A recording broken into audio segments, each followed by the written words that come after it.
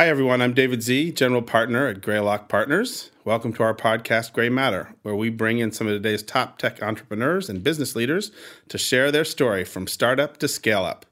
Today, we're talking with David Baszucki, the CEO and founder of Roblox, the first next-generation gaming and social platform.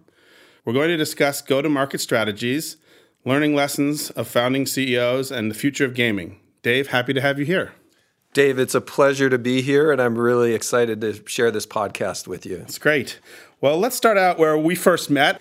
You and I share a history in that our kids went to the same school together for many years.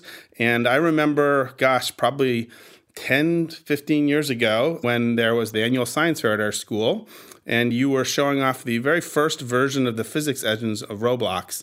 Tell me a little bit about what that was there for you and how you had gotten to that point and how you went from there to where we are today. Yeah, so our kids went to a school that was really founded around creativity. And prior to testing Roblox really in the science fair, even prior to that, with the product we made, it was called Interactive Physics. We had worked with students using tools from my last company. It was called Knowledge Revolution. We made a tool called Interactive Physics.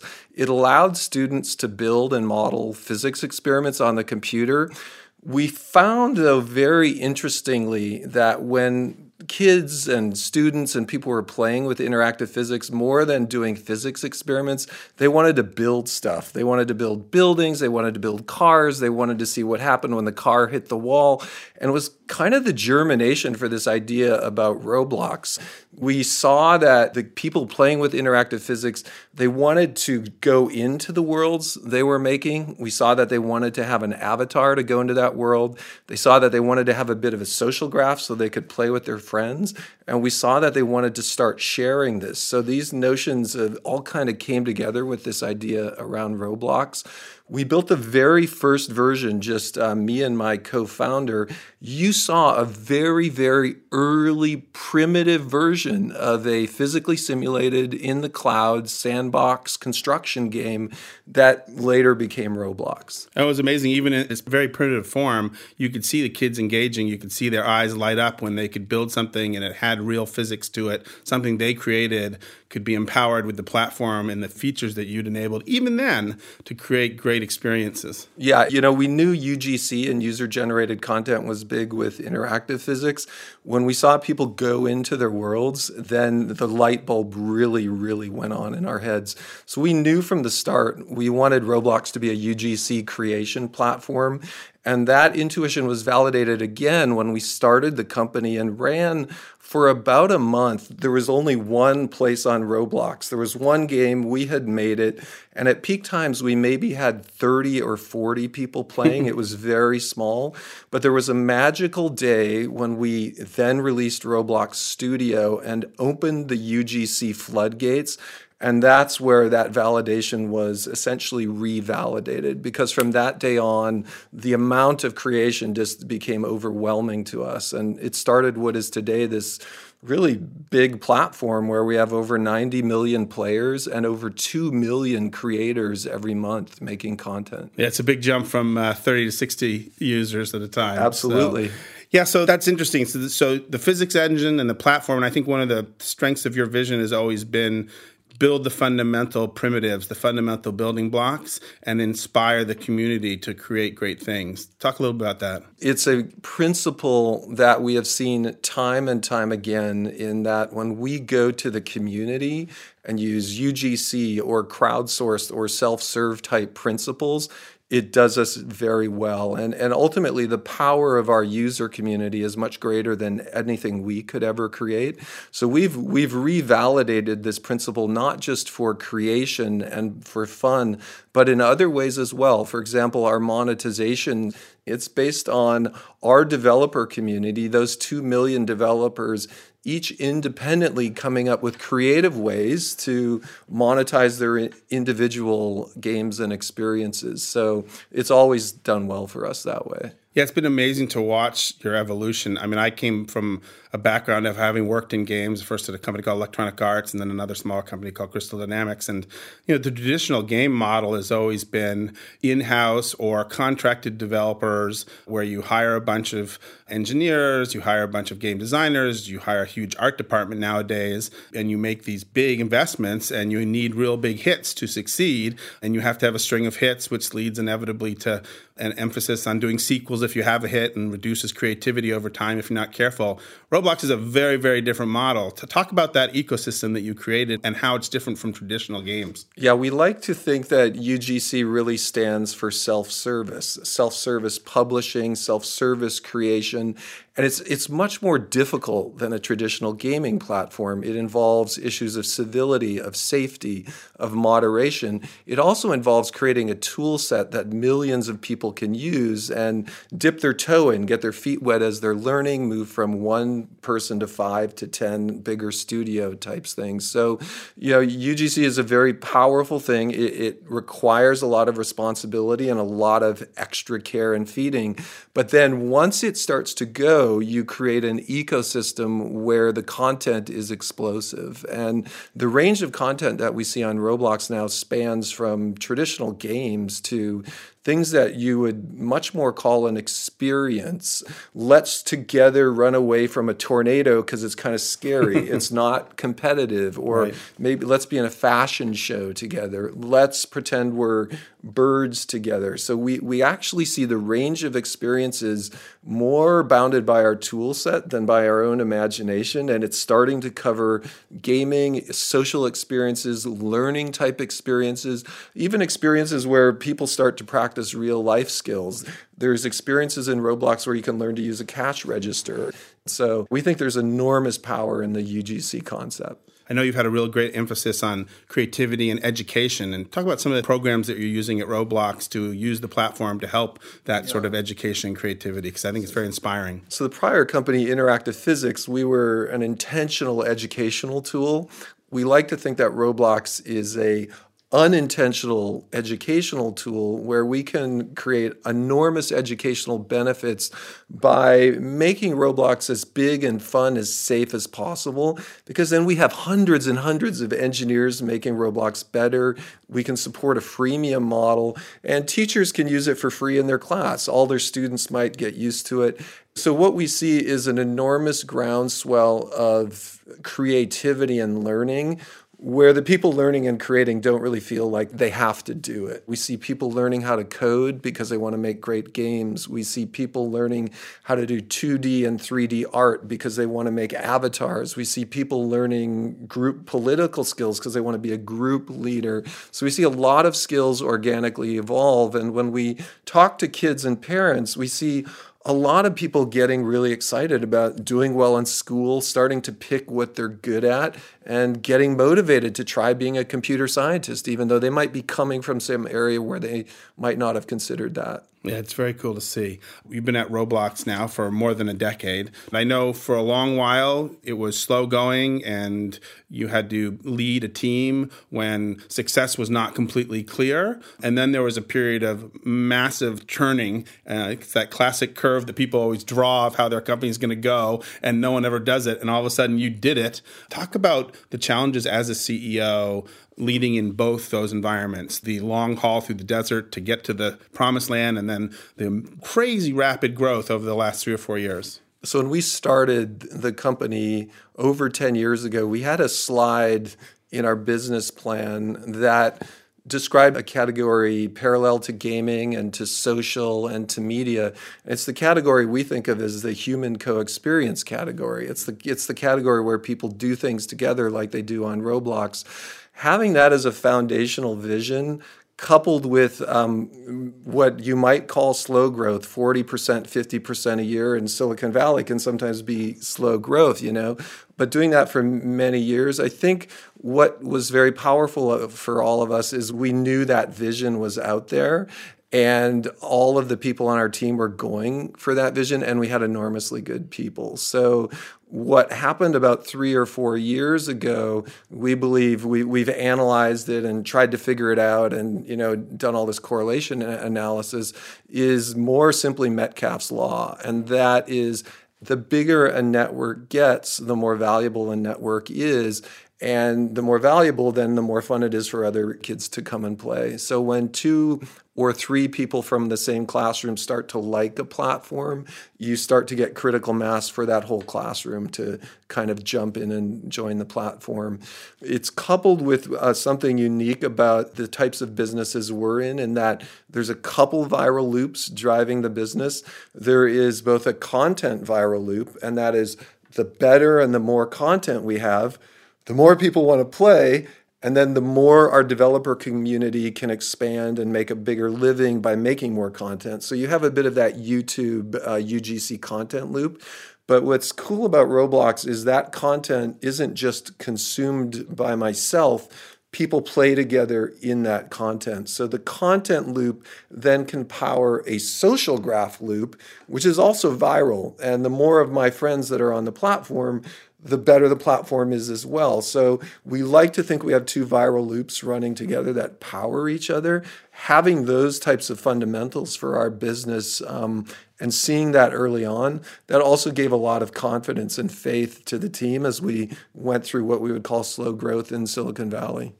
Yeah, it's amazing. The old gaming model that I described has been sort of compared to the Netflix model, where you make these huge investments and you have to drive your own hits, and it can work if you're at scale, but it is hugely, hugely risky. And I know you just made the analogy to YouTube. Roblox has been described as that, where it's really creators and consumers working together in an ecosystem. It's interesting to hear you add in how the extra viral loop is in there, and also how the experiential loop is more engaged. And I think that is magic.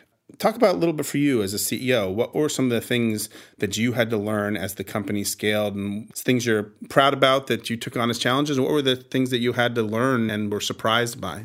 Yeah, I think a couple learnings that I think have done well for us. And we have a little model sometimes that there's various types of Silicon Valley companies. Some companies are founded with the idea of making a lot of money, and then they back into a vision, and then they back into great people. We founded maybe fortuitously in a little bit of a more naive way, where we just loved the idea of immersive experiences and what this could be. So we actually started the company without ridiculously grand vision. Could we just be a small team? Could we do this? But our vision was very big at the same time. What I've seen happen in our company now is, by following that vision, we were able to take really big risks and take some big shots 5 or 6 years out. As that has started to pay off, we have now migrated more and more to a people company even than a vision company. And I think once a business model is proven and you show some robustness in having a 10x scale on that business model, that's the time when we've made the intentional movement. It's all about the people now. And it's, can we find great people? Can we organize the company in a way that we can scale to drive that vision? I think that's a natural progression. And I caution people about starting a pure financial type company as opposed to that risky vision company where you can take some big bets. Yeah, you've done a nice job of balancing those things. I've been lucky enough to see a lot of hyper-growth companies, and you certainly would fit the bill.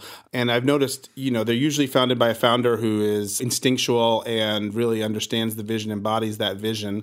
As the company grows, you usually find 2 challenges. One is as there's more people, how do you transmit that vision? How do you keep people focused when there's so many different people in the company now compared to when it was a much smaller group? Number one. And then number 2 is all of a sudden you have data. Before you didn't have data, and there's sort of a beauty because you could do it from your gut and your instincts. Now you have all this data coming, and sometimes they don't match up. Can you talk a little bit about how you keep the vision and true north in people as they come on and as you grow much, much bigger than you were when you started? And can you then also touch on how do you think about innovation and instinct and the knowledge that you have and the team has embedded, along with data coming in from the side, and when those don't actually agree? We have a vision that we can connect the world through play, and that play stands for something bigger, which is doing things together, meeting people overseas, understanding people from different backgrounds. And eventually, we believe as people connect and play in a digital realm, it can help bridge some misunderstandings. It's absolutely essential at any scale that every individual contributor can map their contribution all the way from the feature area to the team area to the product roadmap area to the 1-year roadmap for the company to the mission to the vision. There's amazing power in having very simple principles and allowing people to work in teams with a lot of responsibility that we try to map inside of our company. So we've developed a little bit of a really cool structure. Everyone in the company works on a team. The team has a vision and a mission and a roadmap. We tie those teams together with yearly themes. And, by doing this month after month, company meetings, creating that connective tissue, hopefully everyone at Roblox, if you say, what are you working on? They say, well, we're kind of trying to connect the world through play. So I think that's super, super important. We are in a bit of a migration from a heavily instinctual visionary company to now starting to carve off intentionally the piece of the company that's a little bit more of a traditional growth analytics type basis thing. We've had a growth team for a while that's going to get bigger. And I would say our natural evolution would be as we start to line up the big visionary chunks is that ratio of growth iteration type pieces of the company will naturally expand. And then the final thing I would say, one of the most exciting things in the company is seeing analytical results that don't match your intuition.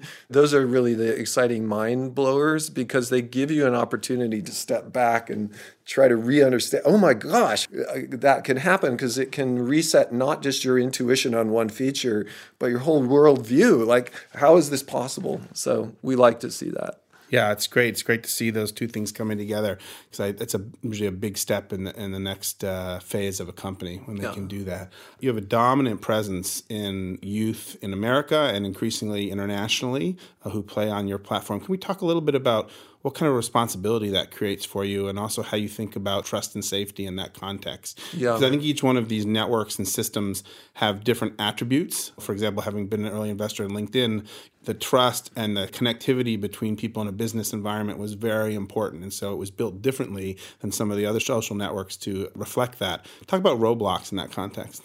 When we put together our corporate values about 8 years ago, when we were much more under the radar, one of the big ones was respect the community. And it stemmed really from the early days of Roblox when we used to do customer service. We used to read the reports coming in and we would take it down to an individual player. So thinking about that individual person, then magnify that by 91 million, it's an enormous responsibility. The responsibility, I think, gets almost magnified in that we're still very early in the days when parents and families view digital 3D experiences like Roblox as another form of media, just like we view video or we view books or we view other things. We're still very early. We're very optimistic that long-term the educational benefits and the social benefits are going to be ginormous. We're also in a bit of an early phase where the technology is just getting to the point where digital experiences are many, many more times safer than many physical experiences or many other types of online experiences. So we have an enormous responsibility. I'm quite optimistic that in some amount of time, we will all view digital experiences with the corresponding AI and the safety and almost as if there's a virtual person watching that interaction and taking steps. We'll view that as incredibly safe, hundreds of times safer.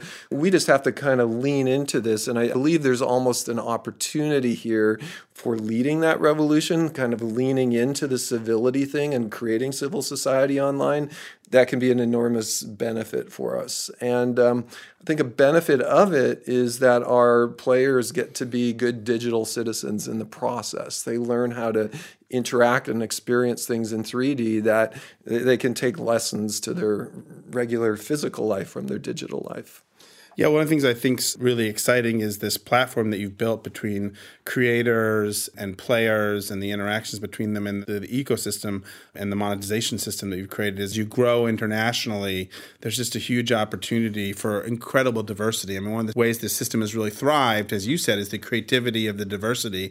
Now you put international into it. I remember we were investors in a company called Viki, which did crowdsourced translations of media from one region to another. And it was amazing, things that were unexpected. Like it turned out that in the Middle East, they loved Korean soap operas. The Korean soap opera company would never have realized this, and they never would have bothered to go translate it into Arabic. But once Viki, as an open ecosystem, had user-generated translation, suddenly this explosive usage happened in the Middle East of Korean soap opera. So it was just this aha moment for me on when you unleash creativity in a platform and you take it to a worldwide scale, some of these magical things that can happen. Talk a little about your excitement about that and some of your visions, even if they're a little further out there, on what could happen. We are just in the process of starting to provide our developers with the tools that allow them to share their experiences in many, many languages and to allow their whole community to come in and translate an experience into many, many languages. So now on Roblox, if you happen to be in Korea and I was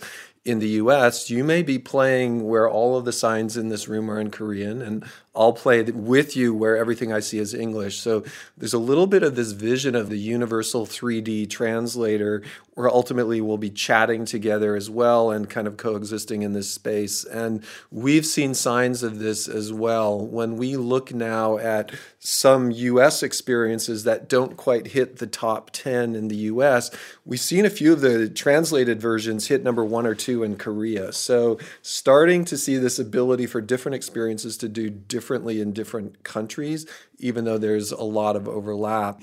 Our vision is a 12-year-old publishes a cool game or experience or 3D whatever on Roblox. And besides working on all devices, phone, tablet, computer, console, the community, if they like it, can jump in and make it run all around the world. So one experience running everywhere on all platforms is a bit of where we're going.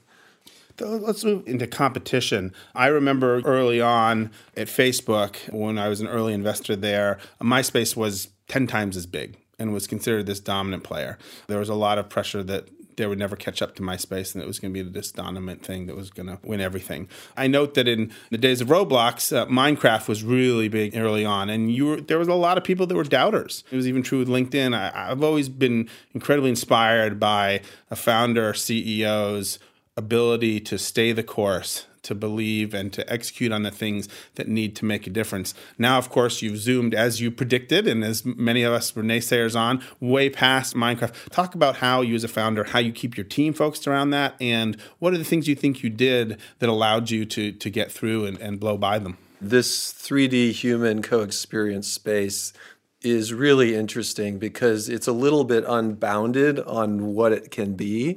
And so it's a really big playing field to play on. The Minecraft experience was, as you can imagine, both interesting, invigorating, and difficult in that out of nowhere came one of the top indie hits of all time. We'd been plugging along for several years, and it really stole the thunder. We did have many meetings with people who on first glance, well, you should copy them. And that was always a little uncomfortable intuitively to us.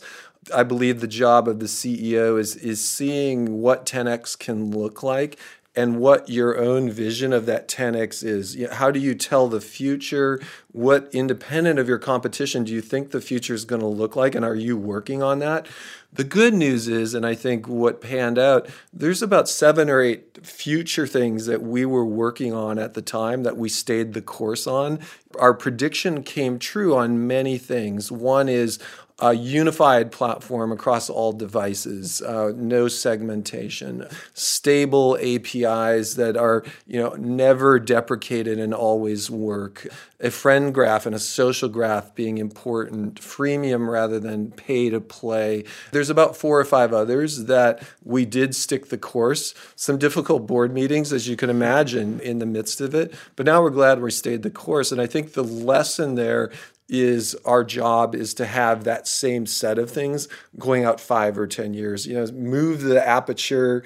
We're in the same stuff all over again. The things are heating up. We have gaming on Snap, on Facebook, on Tencent. We have gaming on Stadia from the Unreal Store, from Valve, from Apple, from Google. There's now so much heat in this ecosystem that we're again in this mode of, can we foretell the future and stick to those principles and things that are going to take us there? So we think we are, but we'll see in a few years. One of the things that's on that path that you just described is, if you're lucky enough to get successful, all of a sudden large partners come to you and say, hey, we'd like to work with you. We'd like to partner with you. We'd like to associate with your brand, and vice versa. That can be both a huge opportunity. It can also be a huge distraction and a risk. You've got some interesting things that you've done in partnerships. Maybe you can talk about those as lessons maybe to others on how you thought about partnerships and what you think the opportunity is and the risks. Yeah, so we have been very lucky in not having an advertising model so far. It makes us leaner. We don't have an ad sales force. We have a transactional model, which works wonderfully.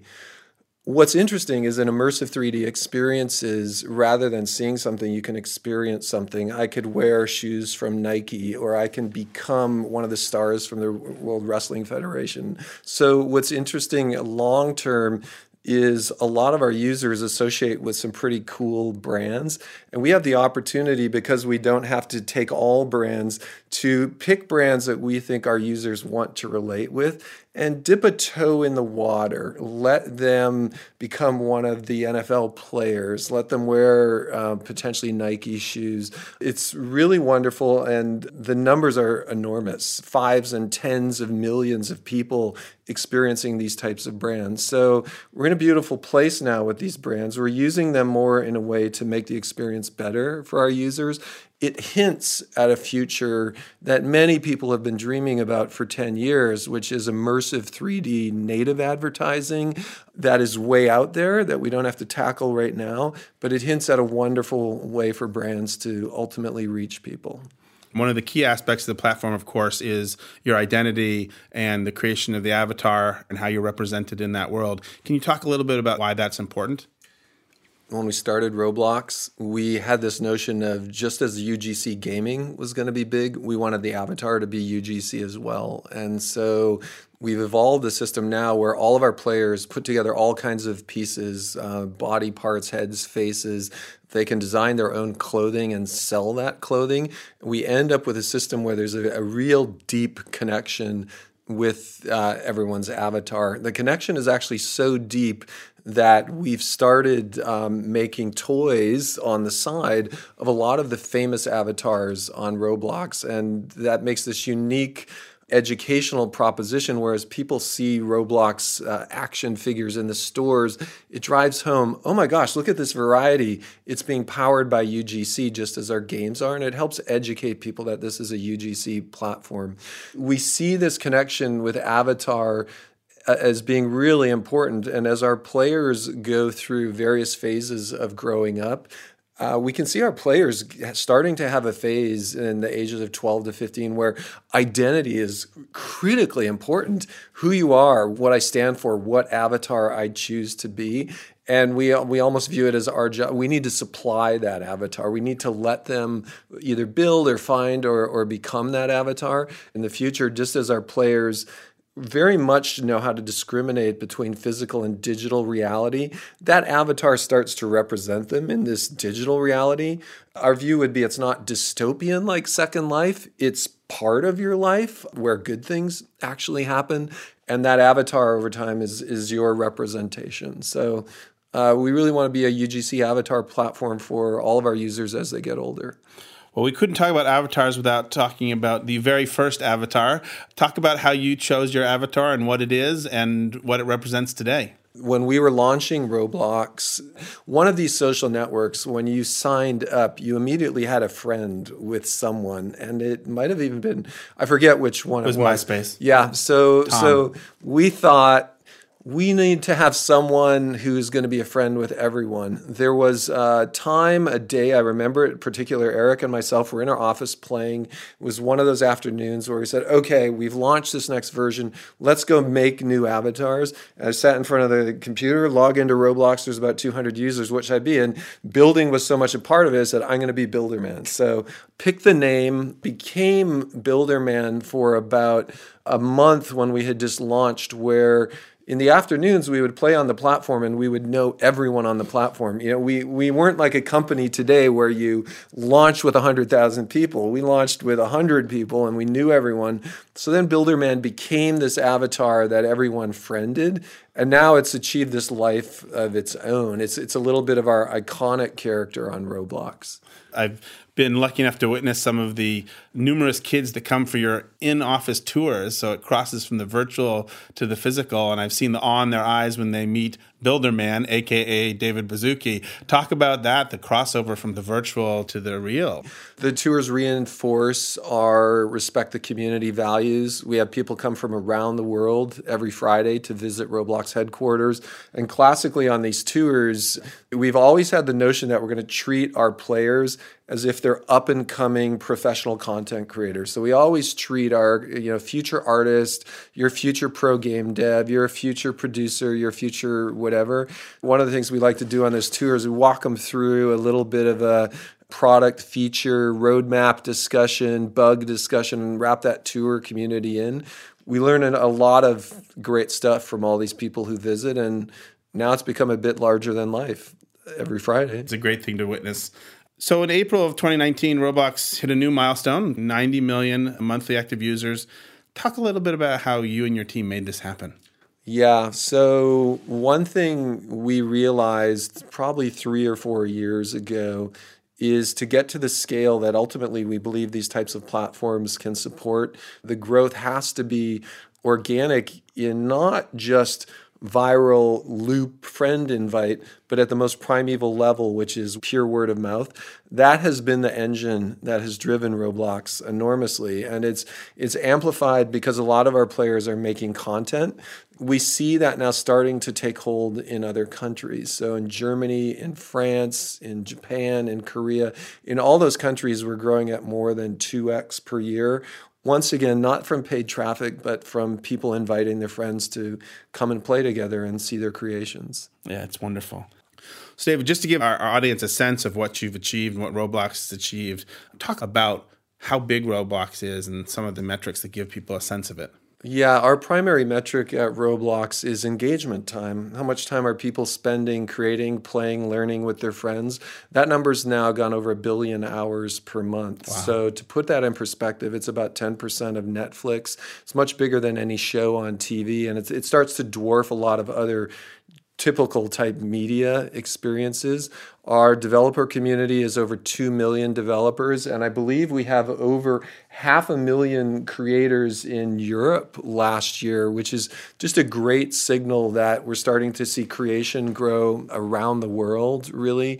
Our top creators on the platform have migrated from individuals to small teams to studios, which are now burgeoning companies making upwards of $5 million a year, running on top of this ecosystem that continues to expand. So we're really happy with the growth, and we can see many countries where we're still very small, and there's enormous potential.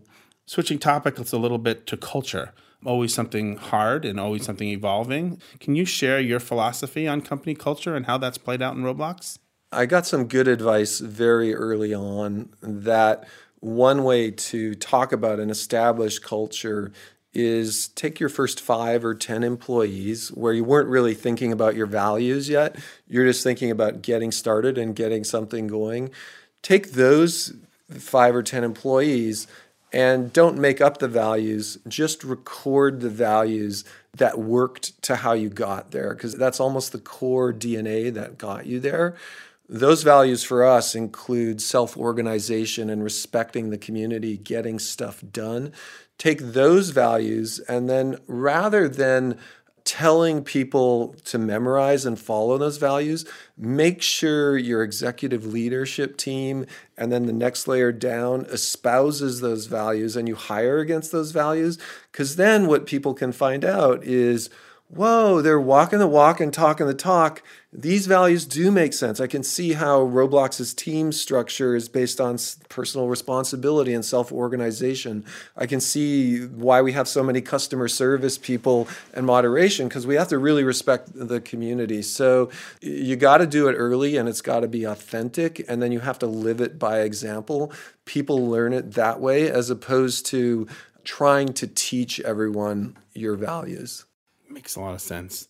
Well, Dave, as we've discussed, I've watched you over many years with Roblox, and really you've been visionary and stayed the course and proven that the course you are on is where the world would come to rather than reverse. That, of course, leads me to have to ask you the question, what do you see going forward, and what do you see in the future of gaming, the future of social, and how does Roblox play in that? We're looking at enormous new categories that are being created, and what I see is gaming companies trying to be more social, recognizing the need to make a game social and try to make it an evergreen experience so that we don't have what you talked about from your early days, where you could imagine a game lasting for 5 or 10 years. And then you can see social companies all saying, oh my gosh, we need to have gaming part of that social fabric. So it's almost as if gaming companies are going to get social companies are going to get more gamified. And because of that, it's hearkening at this new human co-experience category that we think is emerging. Really imagining the future of gaming, I would point to sci-fi, I would point to The Matrix, to Ready Player One, in a positive rather than dystopian view. And that, I believe, is going to be the future. These environments are going to become more immersive, more realistic. We're going to be able to do whatever we want in these environments with a lot of learning and benefits of people meeting people around the world and understanding them. So then what happens is it becomes a matter of timing. How and when are these things going to happen? If you're too early, you can flame out and the technology won't support it or the culture won't support it. And if you're too late, someone else is going to do it. VR is a great example of we know it's going to happen, but it's been too early a few times and arguably might still be too early. So ultimately, the immersion's going to get photorealistic. The ability to feel your way in these environments is going to feel more and more real. It's just going to be a matter of timing and how you capitalize on that. The future is going to be multi-device, and we really took a gamble on that 5 or 6 years ago when we saw the iPhone for the very first time took what was a big traditional HTML web page and rather than reformatting it, took that exact same content and made it available with a pinch and a zoom, so one content works anywhere. That's how we kind of believe the future is going to work in the 3D space as well. 3D immersive content, physically simulated content is going to be accessible on any device through different camera control, different UI control, but the content's going to be universal. We also think that ultimately for people to build really good experiences, the more simulation that's involved in the environment, the more realistic the environment, the easier it is to build your experience. And so in our vision out of the box, when there's a forest in Roblox, if I were to accidentally drop a match, the forest will catch on fire. It shouldn't be something that a developer adds on top. The default state should be things work like the real world. If I take the wheel off a car, the car should drag the axle, and I should be able to put pieces together and ultimately do a lot of operations. So I think we're going to see higher fidelity, physically simulated environments that work on any device, that work around the world in really cool ways and allow people to do amazing things. Well, Roblox certainly is well positioned in that, given where you've brought it to and the combinations of the physics engines, the primaries, the social aspects of it, and actually the economic ecosystem too. So it's exciting future vision, and Roblox appears to be front and center in all of that. So that's great. Were there other advice you got along the way that stuck with you, or advice that you would give to someone who is starting out in a company? At its very simplest, we are fortunate to exist in an ecosystem where we can imagine 10 or 20x headroom. without pivoting the company, without starting something new. And imagining that 10 to 20x headroom, I think, is necessary to have something to dig into and chomp off. So having a vision of something that can be reasonably big, that gives you the headroom to dive in, coupled with knowing that with that vision, it's all a people game, it really simplifies down to a vision in the right space and the right people. And those two things can combine to make magic. That's great. It's funny, I've heard the example of you need to be able to see and describe what Mount Everest looks like out there in the distance. You need to assemble your team that could actually climb Mount Everest if you ever got there. And then you need to find all the points along the way to declare victory and to earn your right to get to the next base camp. That is exactly right. And one of our final values is take the long view, but iterate to get there. I think that's great. Well, David, thank you. It's been great to speak with you, and the success of Roblox has been just wonderful to watch and be a part of. I'm honored that you were willing to take me on that journey and allow me to be part of it. It's been a ton of fun, and I look forward to the 10X that we're going to do together going forward. Your insights have been really great, both on culture, on how to create an ecosystem, how to stick with your vision and not get drawn to the side by other people's criticisms or other views, and how to really execute and grow and scale a team that owns that vision from the top down. Listeners, if you have any feedback or any topics we discussed today or topics you'd like to hear in the future, tweet us at GreylockVC, and thank you for subscribing to Greymatter. And thank you, Dave. It's really been great and fun to work with you.